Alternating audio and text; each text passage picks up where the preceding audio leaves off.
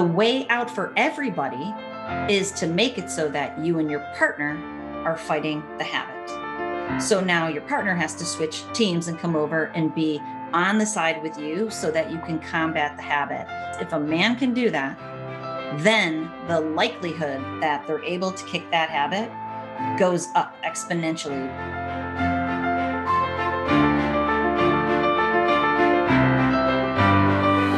Welcome to the Superhuman Life. I'm your host, Frank Rich, and this is the only podcast in the world dedicated to helping men break free from the shackles of addiction through the power of faith and fitness. It is our goal with every episode to help you take back control and rebuild your body, mind, and spirit. And we do so by bringing you real and raw conversations with people just like you, aiming to find their place in this world while dealing with the everyday struggles and battles that we all face.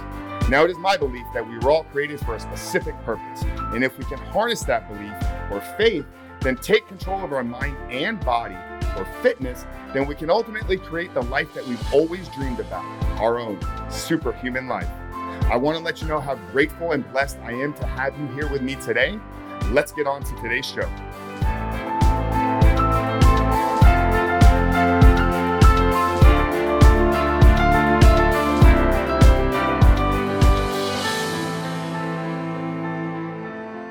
What is going on, guys? Welcome back to another amazing episode of the Superhuman Life. As always, I am your host, Frank Rich. And guys, before I get into introducing today's guest, which is a returning guest, I just want to share with you a quick dose of gratitude. You know, as I was preparing to record this intro this morning, realizing that this is in fact the last episode that will be released in 2020. You know, what a year it has been, from quarantines and lockdowns and viruses and riots, in elections and scandals, to all the things that were pulling our attention, all the things that were keeping us off of the real goal at hand, the real task, which is stepping into the life that we were created to live.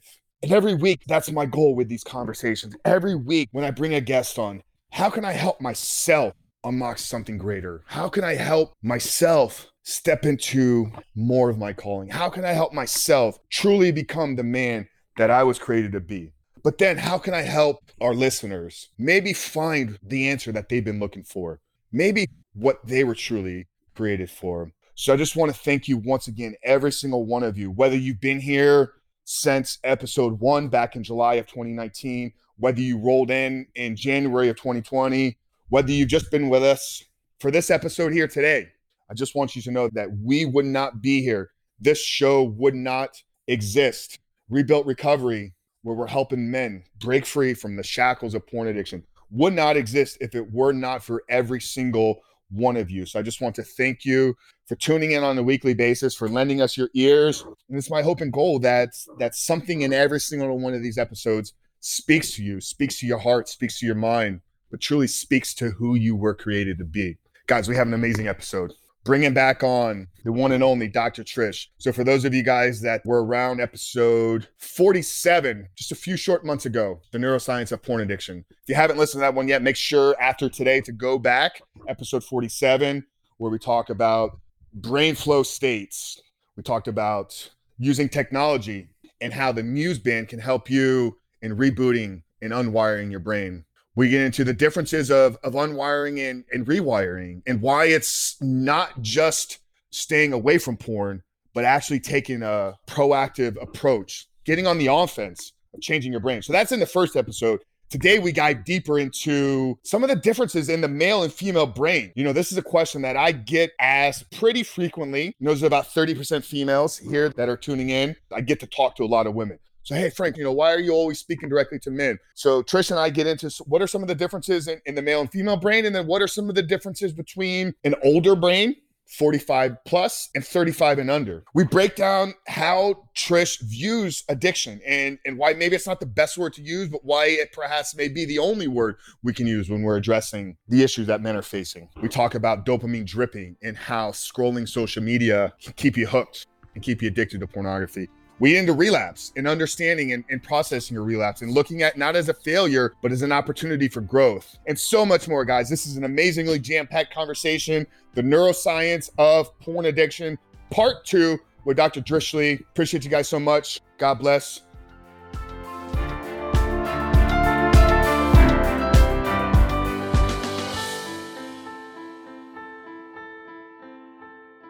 Dr. Trish Leigh, welcome back to the Superhuman Life. Thanks for having me. I am really excited to be here and continue our conversation. So thanks Absolutely. for asking me back. I appreciate that. No, well, you were requested back multiple times, and like I was sharing with you, I mean, the feedback, response, just like this is amazing. The reach, the impressions that we've gotten from our first conversation, it's blown away anything else we've done on the podcast and on the YouTube channel. So I'm just super excited because yeah, I talk about porn every day on my YouTube channel. I come from a very unique perspective, though. You know, I don't have your brain, your science background, your degree. So I love that with you, we can really dial in on the science, like the neuroscience, the nerdy, geeky stuff, but you're able to articulate it in such a simple way that we can all, with little IQs, digest and understand. Well, thank you, because I have worked hard to be able to do that. I have been a college professor for over 25 years. And so that is what I'm trying to do on YouTube, because there's so much awesome science out there, but it's not easy to digest. Actually, someone put a comment yesterday on my YouTube channel saying you can find, and they actually put links. You can find what she says here at the Mayo Clinic, here at Neuroscience. But then he wrote, just stick with her because she's so much easier to understand. Amazing. Yeah. And that's probably why your channel, like we were talking before, has just blown up in the last, month or so, because your message is just resonating. I'm just so excited. So let's just jump in. I mean, there's no need to continue the small talk. So I think the first place I really want to start with you, and this is because, we have women that follow the show, not so much on YouTube, but on the audio side of things. I'd say about 30% women. Can you speak to, because it seems like obviously pornography is a male problem, in Wired for Intimacy. I don't know if you've read William Shutter's book, but he talks about some of the differences, how men are visually stimulated versus women more verbally. So can you speak kind of to the difference between the male and the female brain, and why does it appear that this is such a male problem, if that even is the case there? Well, actually, so what the science shows is that when there's a few different aspects. Yes, men and women's brains are different in terms of size. Men's brains are larger, believe it or not, right? And in functioning and functionality. And I can come back to that if we want to talk about it. But what I think is more important is that the science behind pornography consumption, especially and specifically, shows that the impact on the brain is the same for men and women. So the way that it affects the brain is similar across both genders, which I do think, is probably an interesting finding for most people. But there's another caveat when it comes to addiction. And, addiction's a loaded word. And actually another person put on one of the comments saying, she doesn't use the word addiction, so it must not be real. Nobody wants an addiction. Nobody wants to admit they have an addiction. So I prefer to talk about it as a compulsive habit, or, like a habit that you want to get rid of. And the defining factor is you keep going back for more and more and more, even though it has negative consequences in your life and makes you feel bad and you don't want to do it anymore. That is the defining factor, no matter what we call it.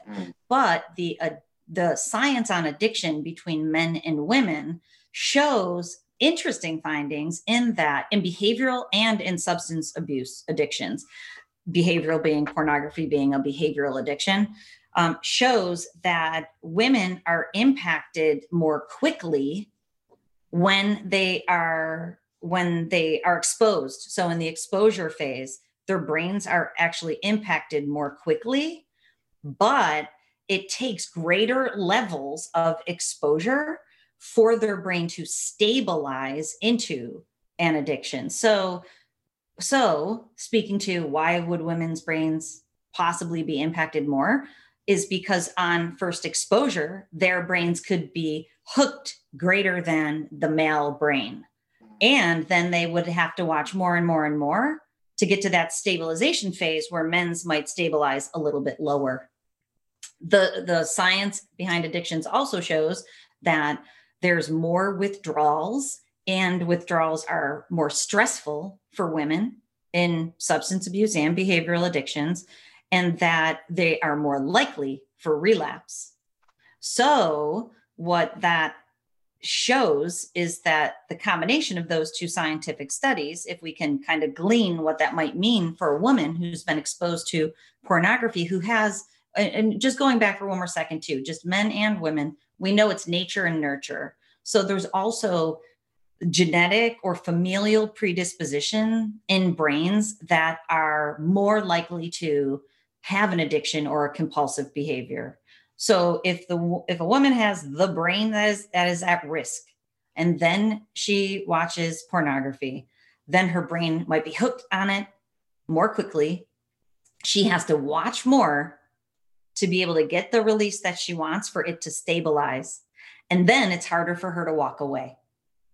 So even though the percentages are smaller, and I don't remember the date on this, but Pornhub reported that 23% of their users were female. And so that's it's a quarter, we'll say, but it's still a pretty small percentage when we're talking about billions of views. And we're talking about 75% of the billions of views are men. But it's likely that those women, their brains feel like they need to go back for more because it's really been latched onto that behavior for the dopamine release that they're looking for. Now, speaking to the genetic component, because you said that there could perhaps be a chance where genetically she's just more predisposed to a potential addiction. Are there kind of early warning signs that male or female could look at? Just, hey, am I, like, obviously we know it's bad, we're going to address it, but just in the early stages, like, are there things even before consuming porn? Can we just kind of, are there signs that we can identify maybe from our family or in ourself that, hey, we're more likely to become addicted?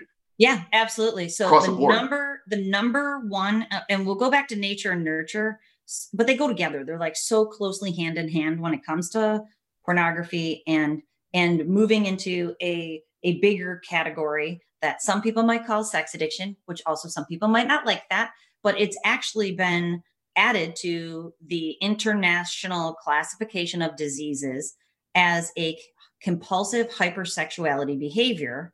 So basically sex addiction, even though we're calling it compulsive hypersexuality disorder, is a real thing. And the number one way that manifests is pornography consumption for all brains, regardless of the gender.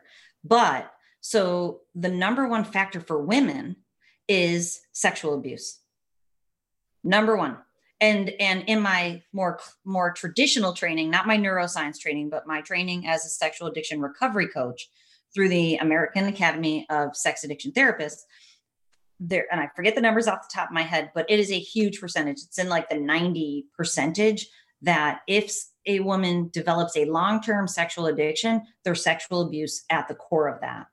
So the way that falls back is that talking about nature and nurture is the type of brain or genetic predisposition. And there's science that proves that for all addictions, brains are at risk because of the familial link. But then the nurture part is what that brain does in its environment. And so if someone suffers from sexual abuse, many times there's family trauma and dysfunction there in the first place, because we know that abuse is also passed down behaviorally because of their brains across generations. So that nature and nurture is very, very linked in my mind. But I just made a video on epigenetics, and epigenetics means above genetics. So my message to the world about all of this stuff is that you control your own destiny by how you use your brain on a daily basis. But the philosophy that I preach or I share with people and that I believe in is that we have to look back to the past just for a peek. For some people, it's a peek. For some people, it's more of a dive and a dig. Then we spend much of our time in the present seeing how past behaviors and our brain performance pattern inform how we're living our life and the behaviors that we have. And then our brain needs to be modified and rewired, and our behaviors. And the best way to do that is to look forward, create goals with intention, anchor in pull yourself towards the future while you're pushing yourself away from the past. And that's rewiring your brain, the genetic way it was born, the way you've been using it, using your health, your wellness, your thought processes, figuring out your emotions, not being scared of them, and learning to identify and to be with them and not let them make you run and want to escape. That's epigenetics. And epigenetics includes what we think of as like alternative medicine, anything like an alternative and complementary medicine, which neurofeedback, what I try to share with the world, is part of. Yeah, I love that. And we touched on trauma on episode 1. So for you guys that are hearing Trish for the first time on the podcast, when you're done with today, make sure to go back and listen to our first one, the Neuroscience of porn addiction, episode 46, 47. I believe I'll link it in the show notes. But staying on that kind of working through and processing the past in the trauma, because I get a chance, I'll talk with guys. I mean, 20 consults a week or whatnot, guys reaching out, asking for help, seeking guidance, consultations and whatnot. And I always address that kind of, hey, have you kind of gotten to the root cause of this? They're like, oh, I don't have any trauma. It's like, nope, let's go a little bit deeper there. Can you kind of speak to, how perhaps, if not processing the trauma, if not actually getting to the root, like I got to imagine that trauma, it's stored sometimes unconsciously in the brain. Like there's a spot in the brain where it's hitting. So if we don't actually process that and we just leave it there and pretend that it doesn't exist, can that impact us from not being able to fully unwire and rewire, using kind of your terminology, and what can we do? 100%. And so the way that I think about that is that trauma locks the brain down. So the easiest way to conceptualize it is it creates a rigid brain. And we know that the way that brains change the best is when a brain is neuroplastic, when it's as flexible as possible. So trauma locks up the brain and creates a rigidity that makes it so that it's just so jammed in the neural pathways that were formed so long ago and have been traversed so many times through the old feelings and thoughts and habits and routines and lack of emotion. So the first question that I ask people when I do a consultation is, what's the primary stressor in your life? And the reason being is it's exact same philosophy you have and approach.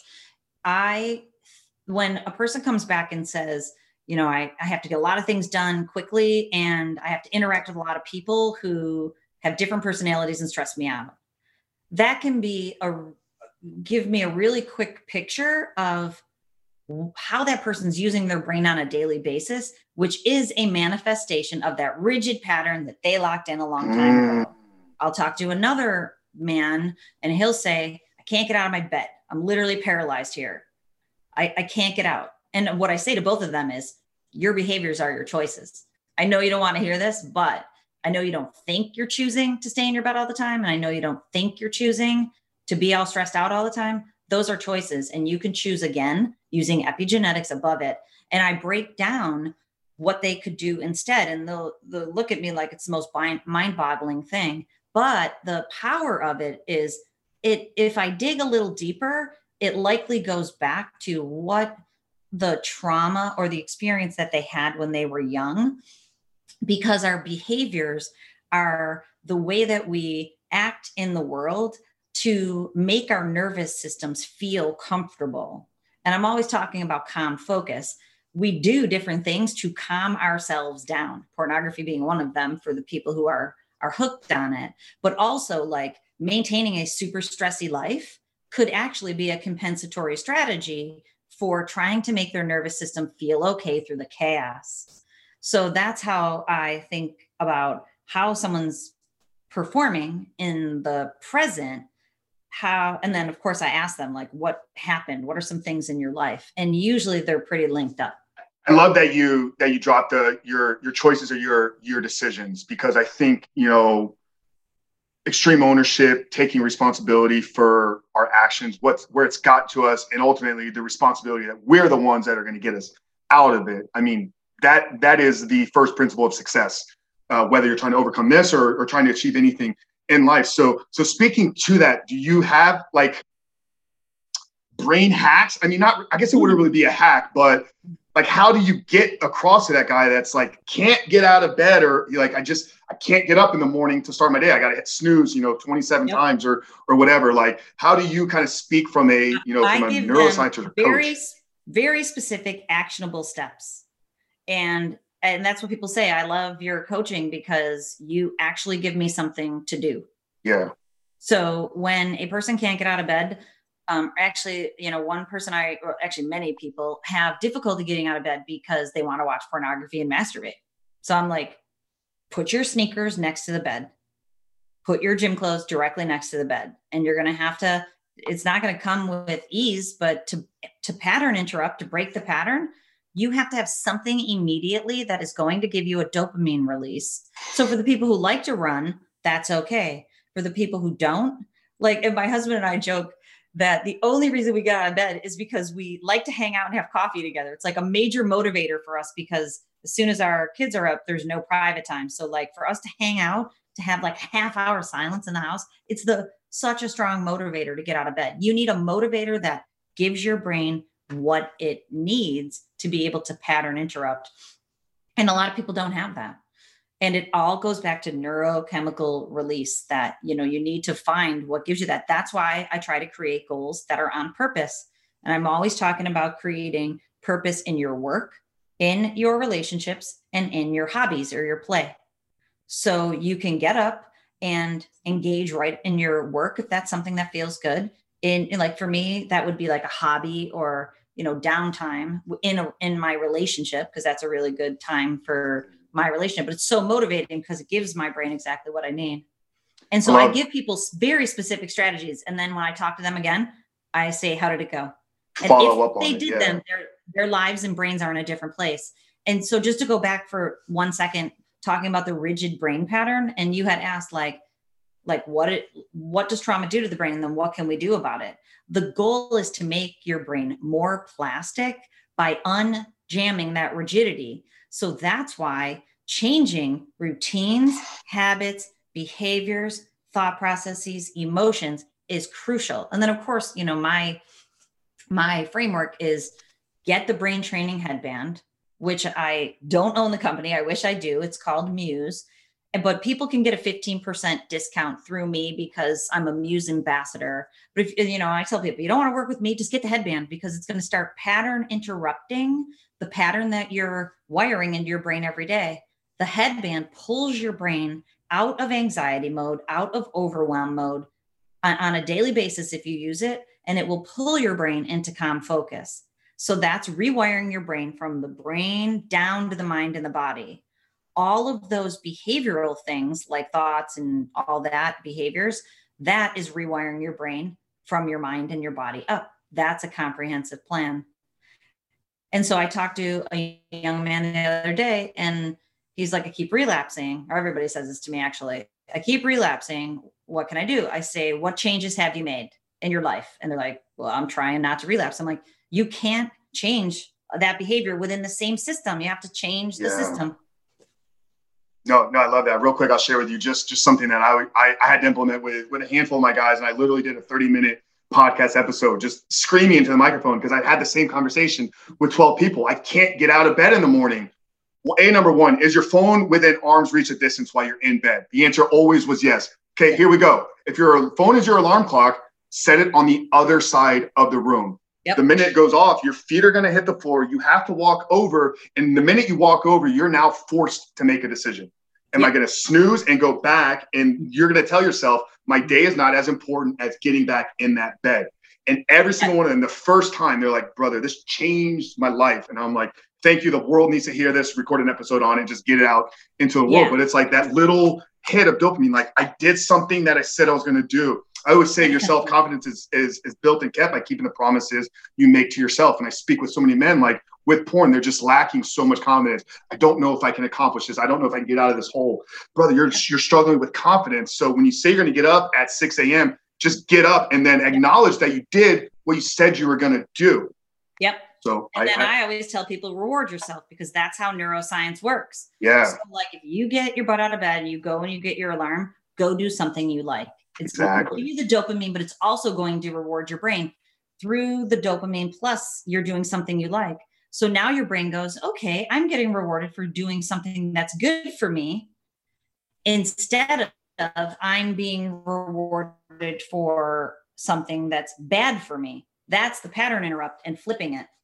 Yeah, and no guy actually talks about the reward of watching porn in the release. It's never the reward. It's always less than what we thought it was going to be. I love how we can talk and just it's just so simple. You want to get out of this, you want to rewire, do things that you enjoy doing, and then recognize yourself for doing it, and you're going to change. And it's amazing. So sticking with some of the difference between brains and kind of moving from male and female, let's talk about age differences.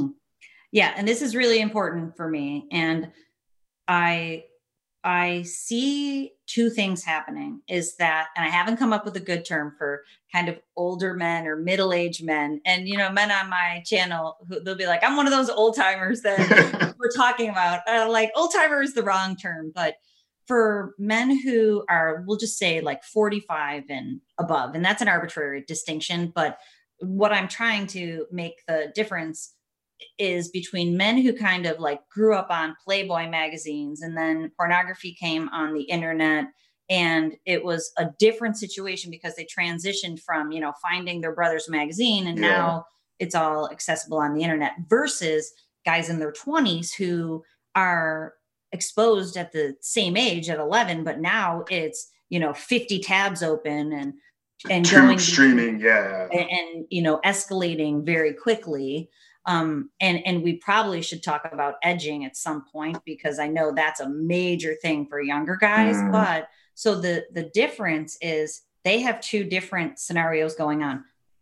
Older men have 30 years of history of hardwiring in those neural pathways of going back once, twice, 3 times a week, 4 times a week. But most of them don't have the behavior of having 50 tabs open and this escalation. So it's more like time of hardwiring in that pattern. Then when I talk with younger guys, they have 10 years instead of 30 or 40 years behind them, which should seemingly be a lot easier, except for they do have this pattern of just massive intensity since day one. So it's more like older guys, it's consistency and frequency. And this is how I talk about on my videos. The factors are consistency, frequency, time and participation, and intensity. So old timers, it's more 1 and 2, possibly 3 time spent in sessions. Younger guys, it's 3 time spent in sessions with majorly increasing intensity within them. And so when I meet with younger guys, a lot of them are in much worse shape in terms of brain fog, erectile dysfunction. They're not even out of college yet, and they can't think and participate. Yeah. So the pattern is different, and the approach is the same, but it's a little bit different because there can be more withdrawals, and there can be a larger experience for guys in both of these pockets. And the reason I want to talk about that is because I do think it is a different animal for older and younger men. They have different factors going on. But backing out the pattern includes stopping the habit. That's number 1. And then getting into something that puts you on purpose. But it's different for different people. And so when I'm trying to learn how to deal well with the comments on my channel too, because people's experiences are so different. So when someone writes, we don't go from 0 to 60, like you say, because in one of my videos, I must have said it. And that's definitely something I say, where I said, like, when you get this dopamine rush, you go from 0 to 60. So someone wrote, we don't go from 0 to 60. And in my mind, I'm like, you don't go from 0 to 60, but I work with a lot of people who go from 0 to 60. Like their brain they're on 2-day binges because of that. They can't, it's not 0 to 5 miles per hour. They can't get out of that. They're on 2-day binge because their brain is just so hooked right away. So in your experience, because I have noticed this, that the older men seem to kind of unwire, rewire like much quicker. Like I have 16-week curriculum, and it seems like I've worked with a handful of guys like in their late 40s and even into their 50s. And it's like by week 6 or 7, as long as they've committed to the entire process, it's like they're kind of good. And they're like, we just kind of turn our coaching into these, conversations about family and life. And I try to just get deeper with them, where sometimes it's like the younger guys, it's like we're still experiencing relapses and I don't really feel any changes. And we're like 2 months into it. It's like, okay, so have you noticed that it's the similar thing or just continuing with the differences here? Like, how have you? Yeah. And the factors that you're talking about are really important because so the commitment, like that factor primarily, when you talk about as long as he's committed, to me, that is the number one thing, regardless of age. But I do think like as soon as someone commits, if they're older, then they can be just engaged in the process and have it unfold. And especially if the intensity wasn't there, it can fall out much more smoothly. Younger guys, I think, are easy, or at least can say in their mind, not to anybody else, but in their mind, like, yeah, I think this is a problem because they feel their brains becoming brain soup, like real soupy. But because it's normalized for younger men and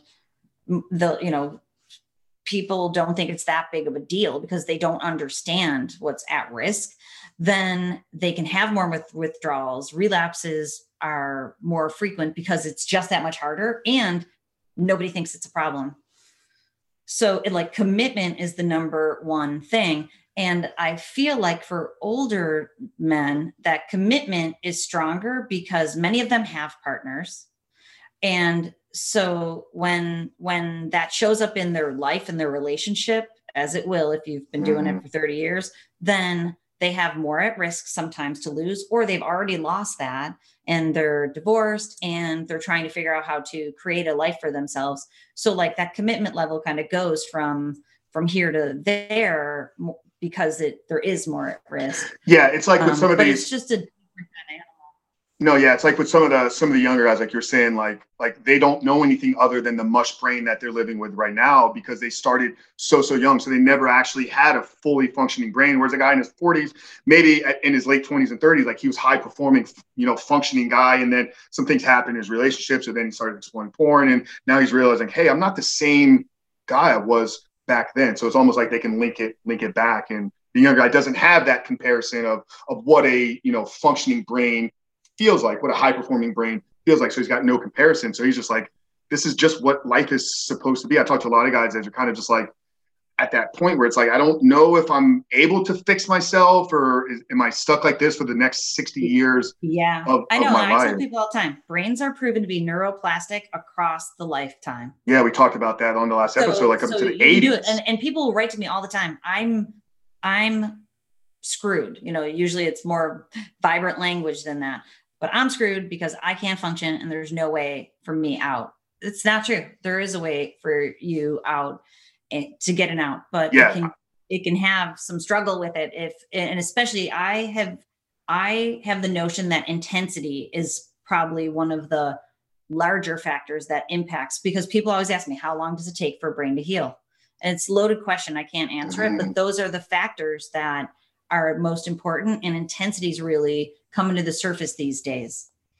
Yeah, actually, I want to get to that, but just to kind of put close this topic here. I actually have a video on my channel. It's called "Porn Has Not Ruined Your Life." ... Yet. Like it'll be ruined if you don't ever address it. But using it's ruined my life. Well, no, it's not, because you're actually here acknowledging that it is a problem. Now let's get you out of it. So, getting into this intensity, you used the word edging there before. Let's talk about that. It's something I haven't even spoken about. Familiar with it. I read Gary Wilson's Your Brain on Porn book. I understand the concept. It's nothing I ever did. I think I actually, although I'm only 37, I think my experience with it was probably more in the older, the 45 plus, because it was a magazine at the age of 7. That was my first exposure. And then I didn't really get, a smartphone until I was like in my 20s. So I had some time, of developing the brain. So I never edged, I guess would maybe be the term. You can kind of just speak to that and then talk, if you can, to sex and masturbating while rebooting? How, like, is it something, obviously, like if you're married, going without sex with your wife, it could cause some issues. If you're a single guy, like, no, I do not promote that at all. And my training is not of that school of thought. And I answer that all the time on my YouTube channel. And it goes back to neuroscience. So I probably sought out training that, felt that was okay, because neuroscientifically, what we are trying to do is rewire your brain so that it wants to have healthy dopamine and neurochemical levels from the activities in your life. So the goal in a reboot is to couple your brain neurochemically through oxytocin release, dopamine, serotonin, all the good neurochemicals to another human being. So what we want you to do during the reboot process is to engage in that healthy behavior of healthy sexuality with your partner. And of course, that's really loaded because I just used the words healthy sexuality, which people have asked me to talk about healthy sexuality. And I'm like, I'm not really ready to go there yet, because that's not what my mission is per se, but that is going to need to be part of it, because all people who are coupled to the screen are getting a massive education in unhealthy sexuality. And so, it's supposed to be fun and pleasurable and engaging with your partner. So the only caveat to that is you wouldn't want to have sex with your partner if you can't stay present in the moment with him or her, because then you're using that mental imagery and you're getting the dopamine release from the images that you've coupled yourself to. Some like people almost can't as like almost as if you're acting out your porn fantasies, but just in real life and visually, mentally trying to create what you're used to watching. But in this, you're just using her as an object, really. In that case, Yep. And yeah, that's exactly right. And in my training, it is the way that we talk about that is to have the lights on and actually be really engaged with your partner. Takes a lot of trust and vulnerability in some relationships for that. So that's a whole nother conversation to have. I don't want to make this relationship related. Now with guys that are that have some of the physical symptoms here, your PIED, premature ejaculation, soft erections, like saying you need to have honest, truthful sexuality. Like in your woman, he's embarrassed by the situation that he's got himself into. So previous option was, let me go look at porn prior to getting, going into the bedroom. So understanding that obviously the physical symptoms are rooted in the brain. What can guys do if they're struggling with some of these, physical? Yeah, it's time and rewiring. And that's why, time isn't enough for most people, because time is just unwiring. So sitting around waiting for your brain to unwire is one way to do it, but that's the least successful way. The most successful way is to, strong offense is to go out there and start doing activities that give you the dopamine. And you may need time when it comes to being with your partner. And, speaking about women and how pornography impacts women, pornography actually impacts women as secondhand smoke more so than it does in terms of an addiction. So one way to deal with that is honesty with your partner. And I know that's a novel concept for so many people, but if you can be honest, then, and I don't say that snotty, I say that I've helped already so many men, young men, who are like, I told my partner about it. And what that does is it frees you from it, because we know that a pornography habit is perpetuated by a shame cycle. It breaks the shame cycle because now you've just shared it. And then the way that I talk about it, and especially if you have women listeners who are partners, the way that I talk with partners is that if your partner has a pornography habit that is impacting your relationship, and it's, trashing trust and honesty and all that, then what happens is there's three of you in that relationship.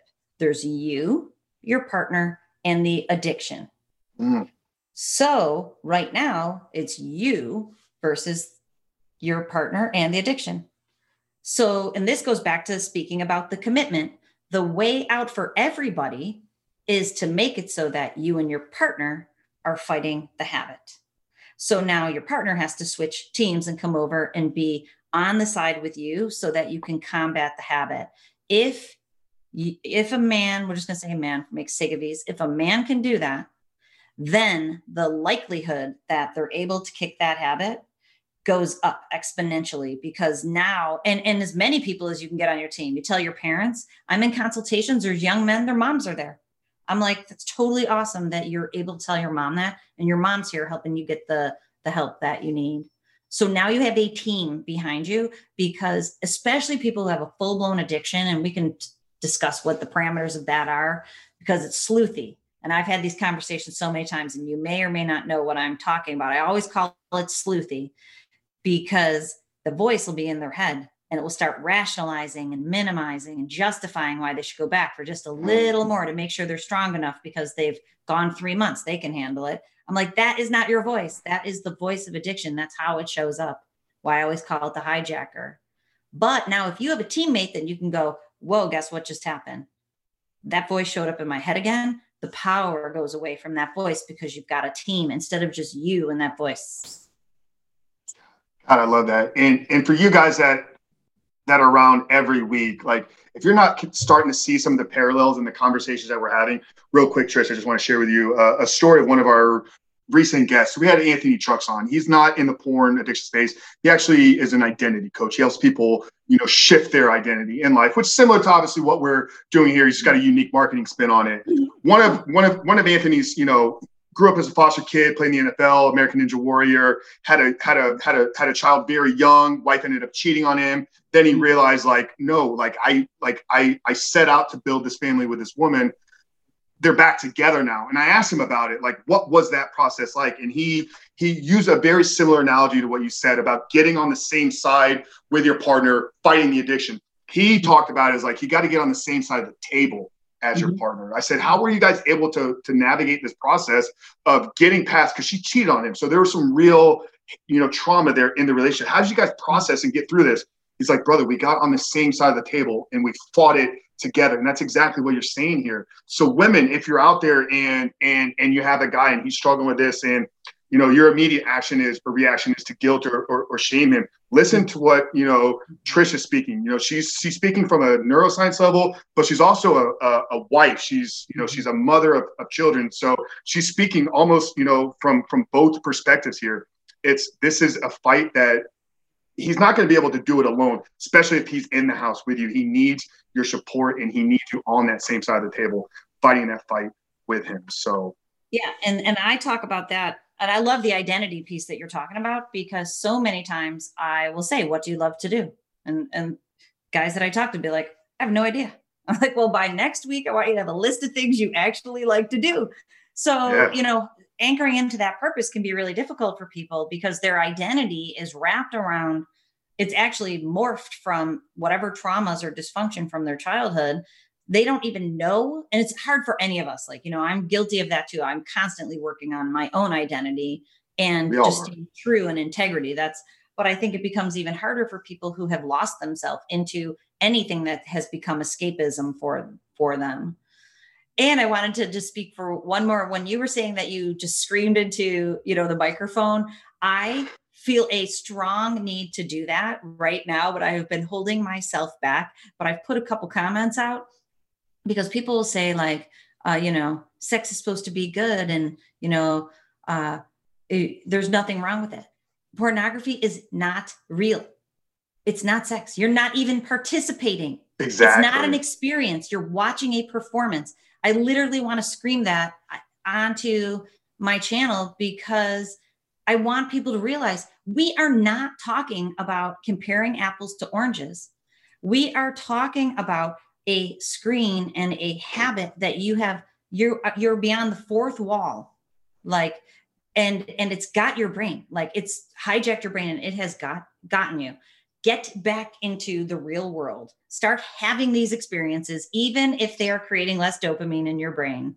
They are real, and they're supposed to be less because that's where joy and happiness comes from. And there's actually neuroscientific studies that show that technology in and of itself, but especially when it has this super normal stimulus of pornography, that it is replacing pleasure for happiness. So people get hooked on seemingly pleasure and pain reduction, and they're replacing it for happiness. And they don't even know what happiness is. And that's why it's so difficult once your brain's coupled to the screen for you to even see how anything in the world can give you pure joy and happiness. And I talk about joy and happiness, and then people will write back in the comments using the word joy, but wrong, using it as pleasure.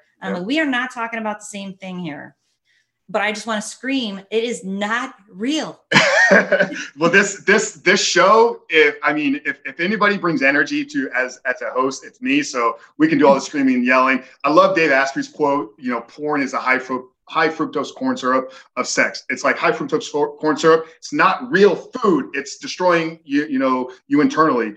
And then Gary Wilson's got a quote like in his book, Your Brain on Porn. It's like using pornography as a way to practice for sex is like getting ready for the Wimbledon by playing golf or something along those lines. It's not even the same activity. It's not even the same sport. So I know people put comments on my channel too, saying like, it's like watching cooking shows to become a better chef, watching tennis lessons to become a better tennis player. And to me, I was going to write it, but I didn't because, there's this cooking show I watched with my little daughter. It's called Nailed It, but it felt like it was the wrong, term for what we're talking about. But it's bad cooks cooking things poorly. And at the end, you're voting for the least worst.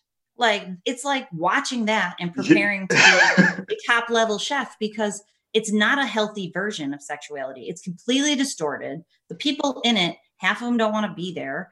And it is not bringing any happiness. And they're not even really, experiencing actual pleasure. It's all fake and it's unhealthy in the first place. High fructose corn syrup.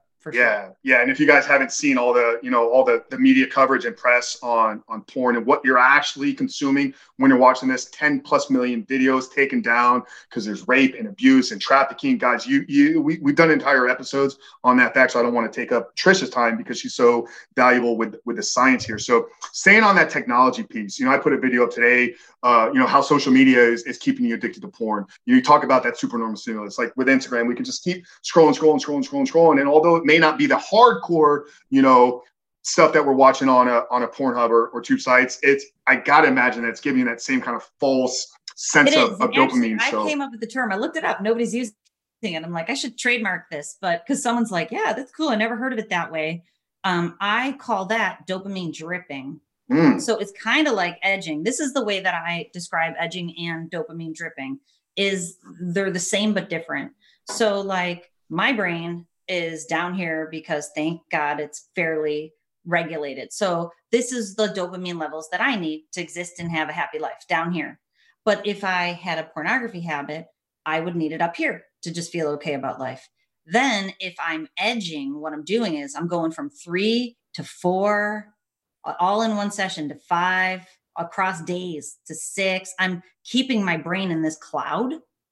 That's edging, like edging up these higher and higher dopamine levels. That's why it creates these massive problems for people, because they're at this just enormously high levels of, and constant, like keeping you in a cloud, the bubble, keeping your brain up there. When it comes to Instagram, it's at lower levels. It's not at 3 like pornography would be, but it's down at 2.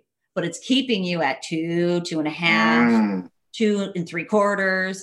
And so what happens is you're not flooding your brain, but you're dripping it with dopamine with levels of consistency that last long, especially people who get on Instagram and they're just trolling through a feed for an hour or 2.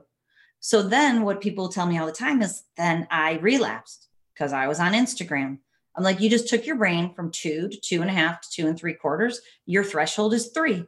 You've been dangling your brain right below your threshold for an hour. What do you expect? It needs more because you've trained it to consistently need more and more and more dopamine. The way out is to train your brain to need and want and be happy with normal levels of neurochemicals that make you feel good, but don't give you instant gratification. Teach your brain to use executive function skills, to go out, set a goal, make smaller steps, start making them actionable, take those actions, reward your brain, and keep moving forward, but learning to exist down here at 0 to 1. Yeah. And love that. Actually, I take my guys, week one, it's, call it a purge or house cleaning. I don't go, there's been some times I've gone and I've checked their account to see like, do they actually do what I told them to do? But it's like, either take Instagram off your phone for a short period of time and just completely reset it. Because most of them, like they're not marketing. I use Instagram as a business tool.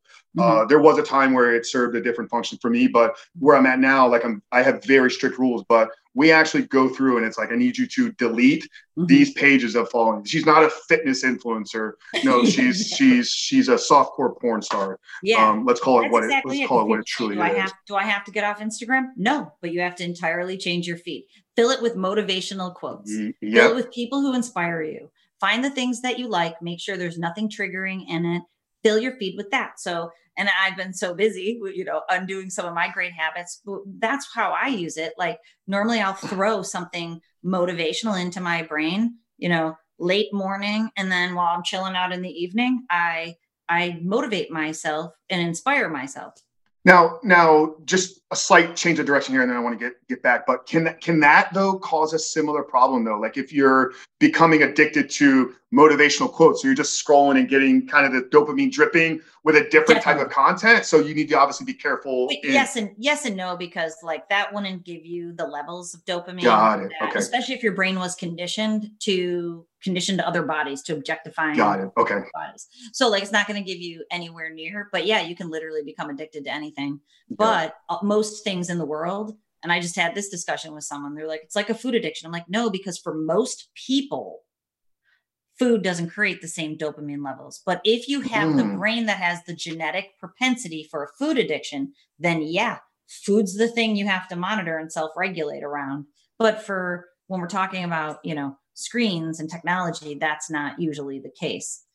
Yeah. Let's yes. Yeah, with a little bit of time we have, let's if we can, let's dial in on addiction, because we've really had that word kind of thrown since the beginning. I don't like it. It's it's got all these things, but then you said, hey, let's address this. I think you used the word sleuthy, so I'd love to define that. But yeah, let's just get your take on addiction. Like, do you actually have a definition that you use? I don't, do you know Andrew Huberman out of Stanford? Are you familiar with his work? He's a neuroscientist. He runs Huberman Lab out there in Stanford, but he's got a beautiful definition of addiction. It's the narrowing of things that bring you pleasure is how he's defined it. So just curious, like how, like, can you just speak to addiction and then fill us in on what sleuthy means? Yeah.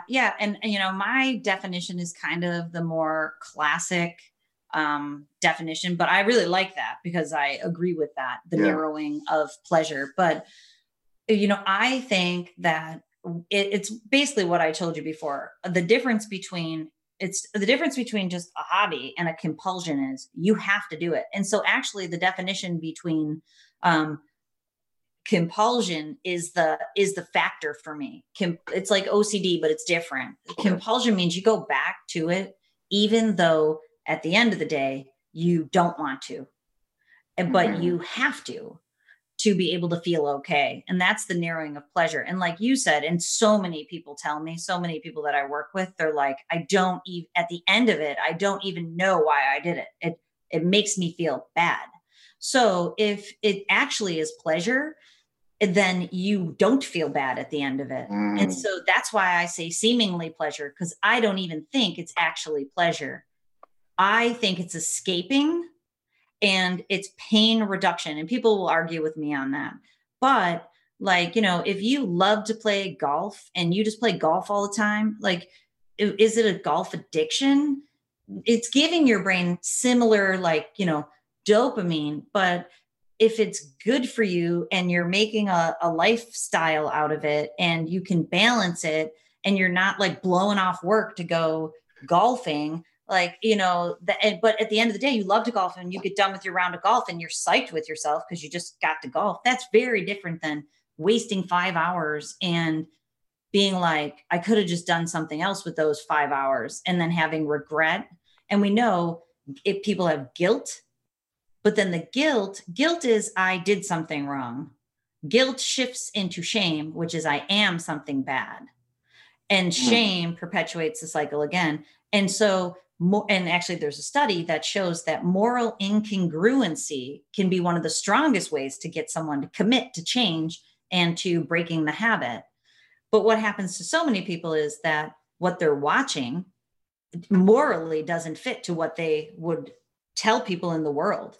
So it creates dissonance in their psyche and the way that they're living their life, because they go out in the world and, want to be and show the world that they're one type of person, but then they're watching again, like it's not real. And most of it's very intense. And we know that it's objectifying bodies.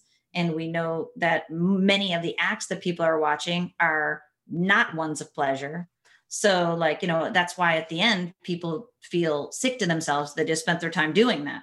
And that's that social anxiety, that fear of conversations, fear of being out there, because what happens if these people actually find out what I'm doing in my alone time? Real quick, I'll just share with you kind of my, a big shift in my personal story, my personal transformation. You and I are here kind of from two different paths. Me, I'm a recovering porn addict. I guess I don't use that terminology a lot, but there's really no better way to truly define it. But for me, I was a public type figure. I mean, I had an online fitness business. I was putting content out on social media, but a lot of my fitness stuff was even geared towards becoming the best version of yourself. Like I use that terminology a lot. And a real breaking point in my life was when I looked in the mirror after, putting content out on a daily basis, telling people to overcome fear, step into your greatness. You can do all this, like all these, personal development terminologies, realizing like, Frank, you are a fraud. You are not even living your best life. You're not even, stepping into the greatest version of yourself. And it truly came a breaking point. It's like, okay, well, overcome this challenge, overcome this struggle. And then I think that's what led me to the podcast. I finally found freedom. I just need to put the story out into the world. And the first episode was 90 minutes of my transformation. And it's grown and evolved from there. But it breaks you. That's what breaks the cycle. That's why I tell people, is there someone you can tell? Or they tell me, and that breaks the cycle enough. That's why the consultations are so important. I actually had that. I had that as something I want to address with you. So can we actually, is there anything that the science shows about relationships in healing and how those are kind of integrated, like actually having, whether it's your partner or a tribe or, a fellowship of men, like having those from a rewiring standpoint? Is there anything that takes place in the brain? Yeah, definitely. And that goes back to, so the way I talk about it is building intimacy. And there's multiple different ways. And depending upon, if you look up the definition of intimacy, you'll find like 5 main types or 12 main types. But basically it's like having spiritual intimacy, physical intimacy, emotional, mental. So you can find intimacy. And this is actually crucial for recovery, finding intimacy with your partner if you have one. And even if you do have one, with other people, with a tribe, that's why 12-step groups have groups. Like you have to get a group so that you have a group of people that you can become vulnerable with. Yes. And so for me, and I tell people this every time I talk with them, is that when you build intimacy with other people, you allow yourself to be vulnerable. You let people into the soft spaces that you're afraid to let most people into. But by becoming vulnerable, and you just said this, actually, you become invulnerable. It becomes your armor.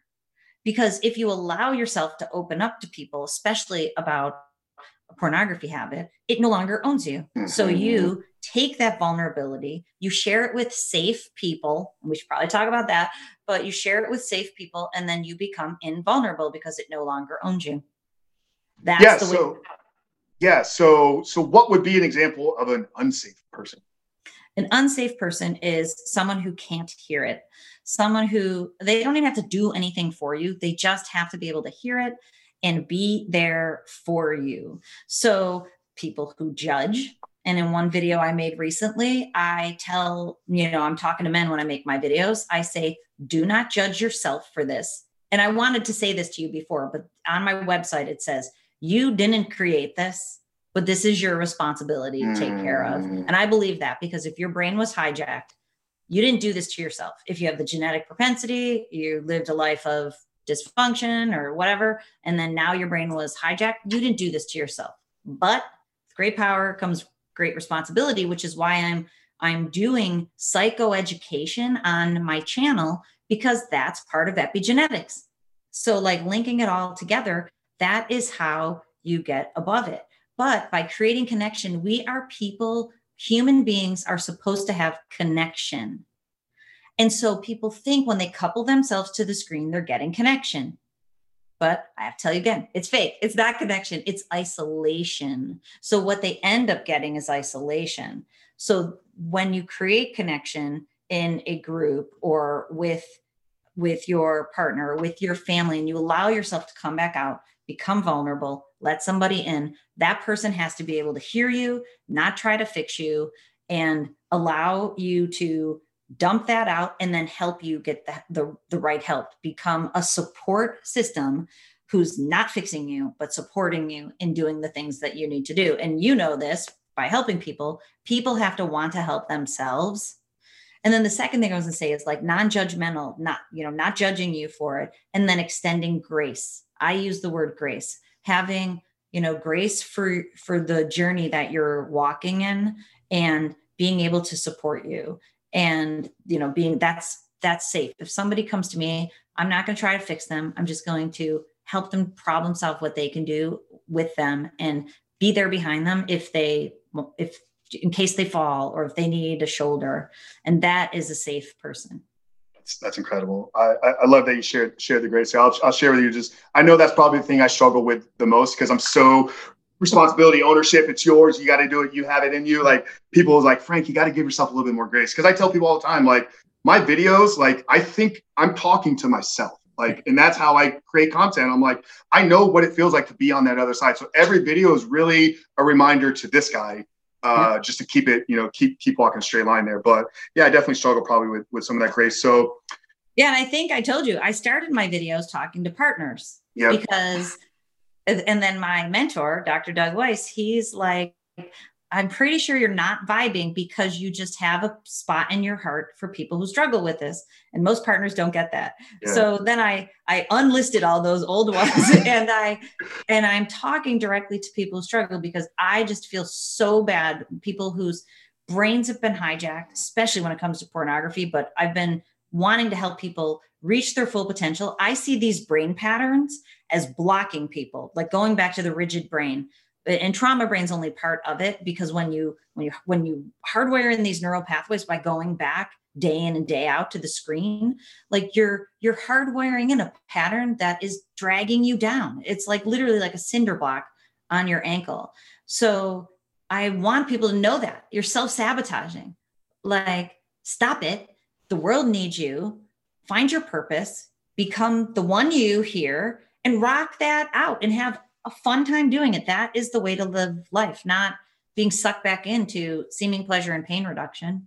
Yeah, I want every person, every listener, every follower of mine and yours to know that the world is a better, more beautiful place with you in it. We need you to step into what you were created for. We need you to step into your potential to make what we're all doing here together the fullest, most complete version of itself. Trish, yes. I absolutely love your heart so much. I mean, the fact that you've taken the time out here twice to speak with me, to share with our audience, when I know there's so many other things you could be doing here. So we're just so appreciative, and I absolutely love it. No, it's really super important to me. My passion runs deep, and so I'm not going anywhere. So hopefully you and I will keep talking over time. I believe there's something much, much deeper here. And from some of the people I've spoken with, as I was, sharing that I had you coming back on, they agree as well that there's something really massive that's going to come out of the two of us. I want to ask one more thing, and then we'll wrap it up. This is, once again,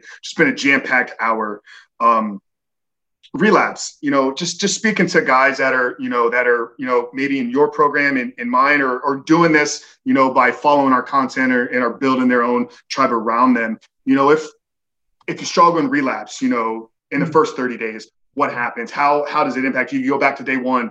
Then if you're 6 months, free, then you have a slip and relapse. You got to go all the way back to day one. So you can just, talk on relapsing. How does it impact? And then where can guys kind of navigate it from Definitely. There? And before I forget to talk about this, I'll talk about relapse in general. Going back to that commitment that we talked about, when we talk about slips and relapses, some people never make the mental commitment, and you can dopamine release without anything. So abstaining is one thing. So self-awareness is huge. And that commitment up front is the number one factor that will make you successful, because and it doesn't have to be perfect. And I'm going to talk about that neuroscientifically. It does not have to be a perfect journey. What is, right? But when you're committed and you can start building self-awareness, and you can start realizing when you're giving your brain what it used to need in the dopamine releases at higher levels, that is what we are changing. So we have to change the behaviors, whatever they might be, that is giving your brain that massive amount of neurochemicals. So some people change their behaviors, but actually they're really not changing their brain too much. And that's the concept in alcoholism of a dry drunk. You can not have, you could abstain from drinking for years and years and years, but your brain hasn't changed at all. It's craving alcohol. You're just doing a great job at abstaining. Actually, that taxes the nervous system significantly over time. And what it does is it creates an anxiety brain pattern in there. So you can abstain, but you're basically spinning your electrical, magnetic wheels twice, 3, 4 times harder than you need to, just keeping that habit at bay. Yeah. Now, the way to come out of the habit is to, like we've already said, change the system, change the behaviors and the thoughts. But if you have a slip, there's a difference between a slip and a relapse.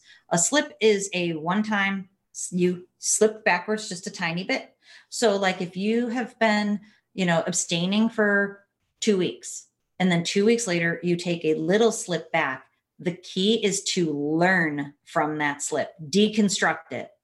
What got you there? Yep. What was sleuthy about it? Because something sleuthy happened. Something tricked you into doing it again. Like literally, that's the truth. That's the slippery slope. So something has to be changed. If you don't change another thing, you're likely to slip again. The more times you slip, it leads to a full relapse, which is you're just back into your habit the way that it was before, whatever it looked like. So slips can be really, really powerful. It shows you where the holes are in your program and your plan. So when you set the intention to come out of this habit, there needs to be a plan. It can't just be, I'm not going to do this anymore. It has to be, I'm not going to do this anymore. And I'm going to put my phone over in the bathroom when I go to sleep. I'm going to not go down into my man cave after 10 p.m. I'm going to turn my computers around at work so they're visible to other people. Like that's a plan. Then if you have a slip and it's like, I didn't realize my lunchtime, it's an hour long and I eat in 15 minutes, which gets me 45 minutes of sitting around in my car by myself.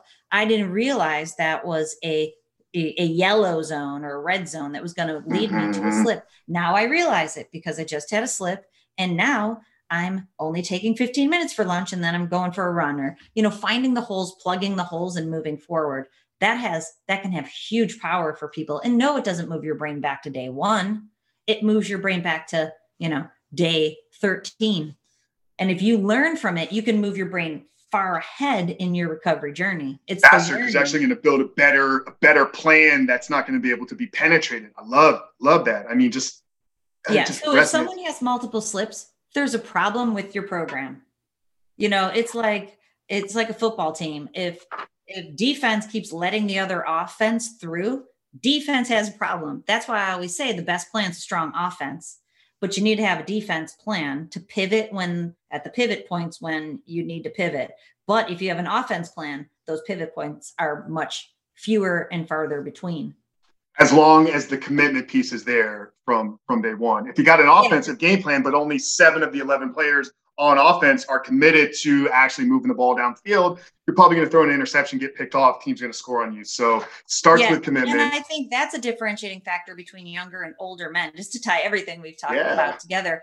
Because if older men are, middle age or whatever, they're in a relationship and their spouse makes them, they're not committed. They're just like, so their brain, their mind is not committed at all. They might be going through the motions, and they can do that for a long time. People will tell me, like, especially older gentlemen, middle-aged, like, I can abstain for years. I'm like, I know, but here you are. So like, you haven't unwired the pattern. You haven't rewired the healthy patterns. That's what needs to happen.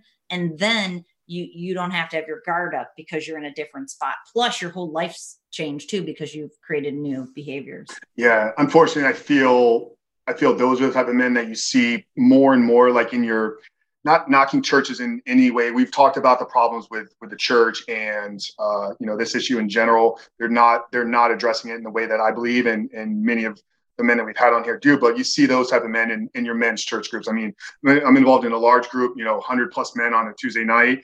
And they asked in the first week, like, how many are you here because your wife told you need to show up? And like more than half the arms in the room went up. And it was like a blow to my gut. It's like, oh, these men, they're just not going to get out of it what I know they truly, truly need. So it's got to come from your heart. You're wanting to change it for your brain, for your life to become your best version and truly live the life that you've created to live. So absolutely incredible.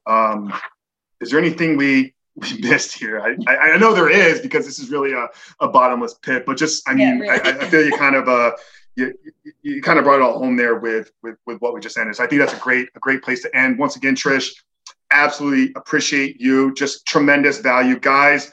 This is one of those ones, again, if you're listening on walk or drive, make sure to come back with your pen and paper, because this is a note-taking session here. But Dr. Trish, thank you so much again. Yeah, my pleasure. Anytime, literally anytime. I have so much fun talking to you. And I was looking for, last time I didn't know you, we hadn't really met. And, when you go into a new environment like that, but since I had such a nice time talking with you last time, I was excited to be back here again today. So I thank you for having me back. Well, I really appreciate it. I know the audience appreciates you. I appreciate you for so many reasons. Looking forward to, I think we're going to do something really special together in 2021. Yeah, I do too. And I think it's going to be awesome because, collaboration is where it's at here. There are so many people who need help, and Amen. I really want to fill my niche, the thing that I'm best at, and have you fill yours. And man, we can probably change a lot of brains and improve a lot of lives. Change the world. Amen. So guys, you heard it here. Tons of jam-packed stuff. We covered it all. So if you haven't done so yet, subscribe, give us a rating, review, 5 stars, help Apple and all those platforms out there. Get this content in front of more people. And for you guys on YouTube that are watching this video, Trish is one of the fastest growing YouTube channels. I don't know in the world, but obviously in this space, she is blowing it up. So I'm going to link her channel down there below. She's dropping videos every day, 5 times a week. Yeah, right now I'm doing them every day. Just for people's sake, some people really like getting them every day. But I actually have 2 YouTube channels. So the plan for the new year is to have really good content on Tuesdays and Thursdays on the channel that is dedicated to porn recovery. But I just put a video out on Sunday nights. I put out a Monday motivation video. Okay. And I said, please jump over to my other channel that is motivational. It's all based on neuroscience. It's those behavioral changes, because I want you out of this porn recovery channel as fast as possible. Cycling. Then if you join me over here on this channel, I can keep helping you stay the course, keep improving, your ability to focus, to decrease your stress, all the things that people need to stay healthy and stay out of out of channel 2. So, on that channel, I'll be dropping content on Mondays and Wednesdays, really good content, and then some short motivational. So basically there'll be something there every day on those 2 channels, 2 times a week, just dedicated to the neuroscience behind pornography recovery, 2 times a week, neuroscience on how to create those behavioral changes in your life to keep moving you forward. Yeah, amazing. So you guys following me know that I'm getting some of my content and information from Dr. Trish, and I have no problem passing on, sending straight to the source, because it is life-changing content. So we appreciate you guys. Love you so much. We'll see you next week. Love you all.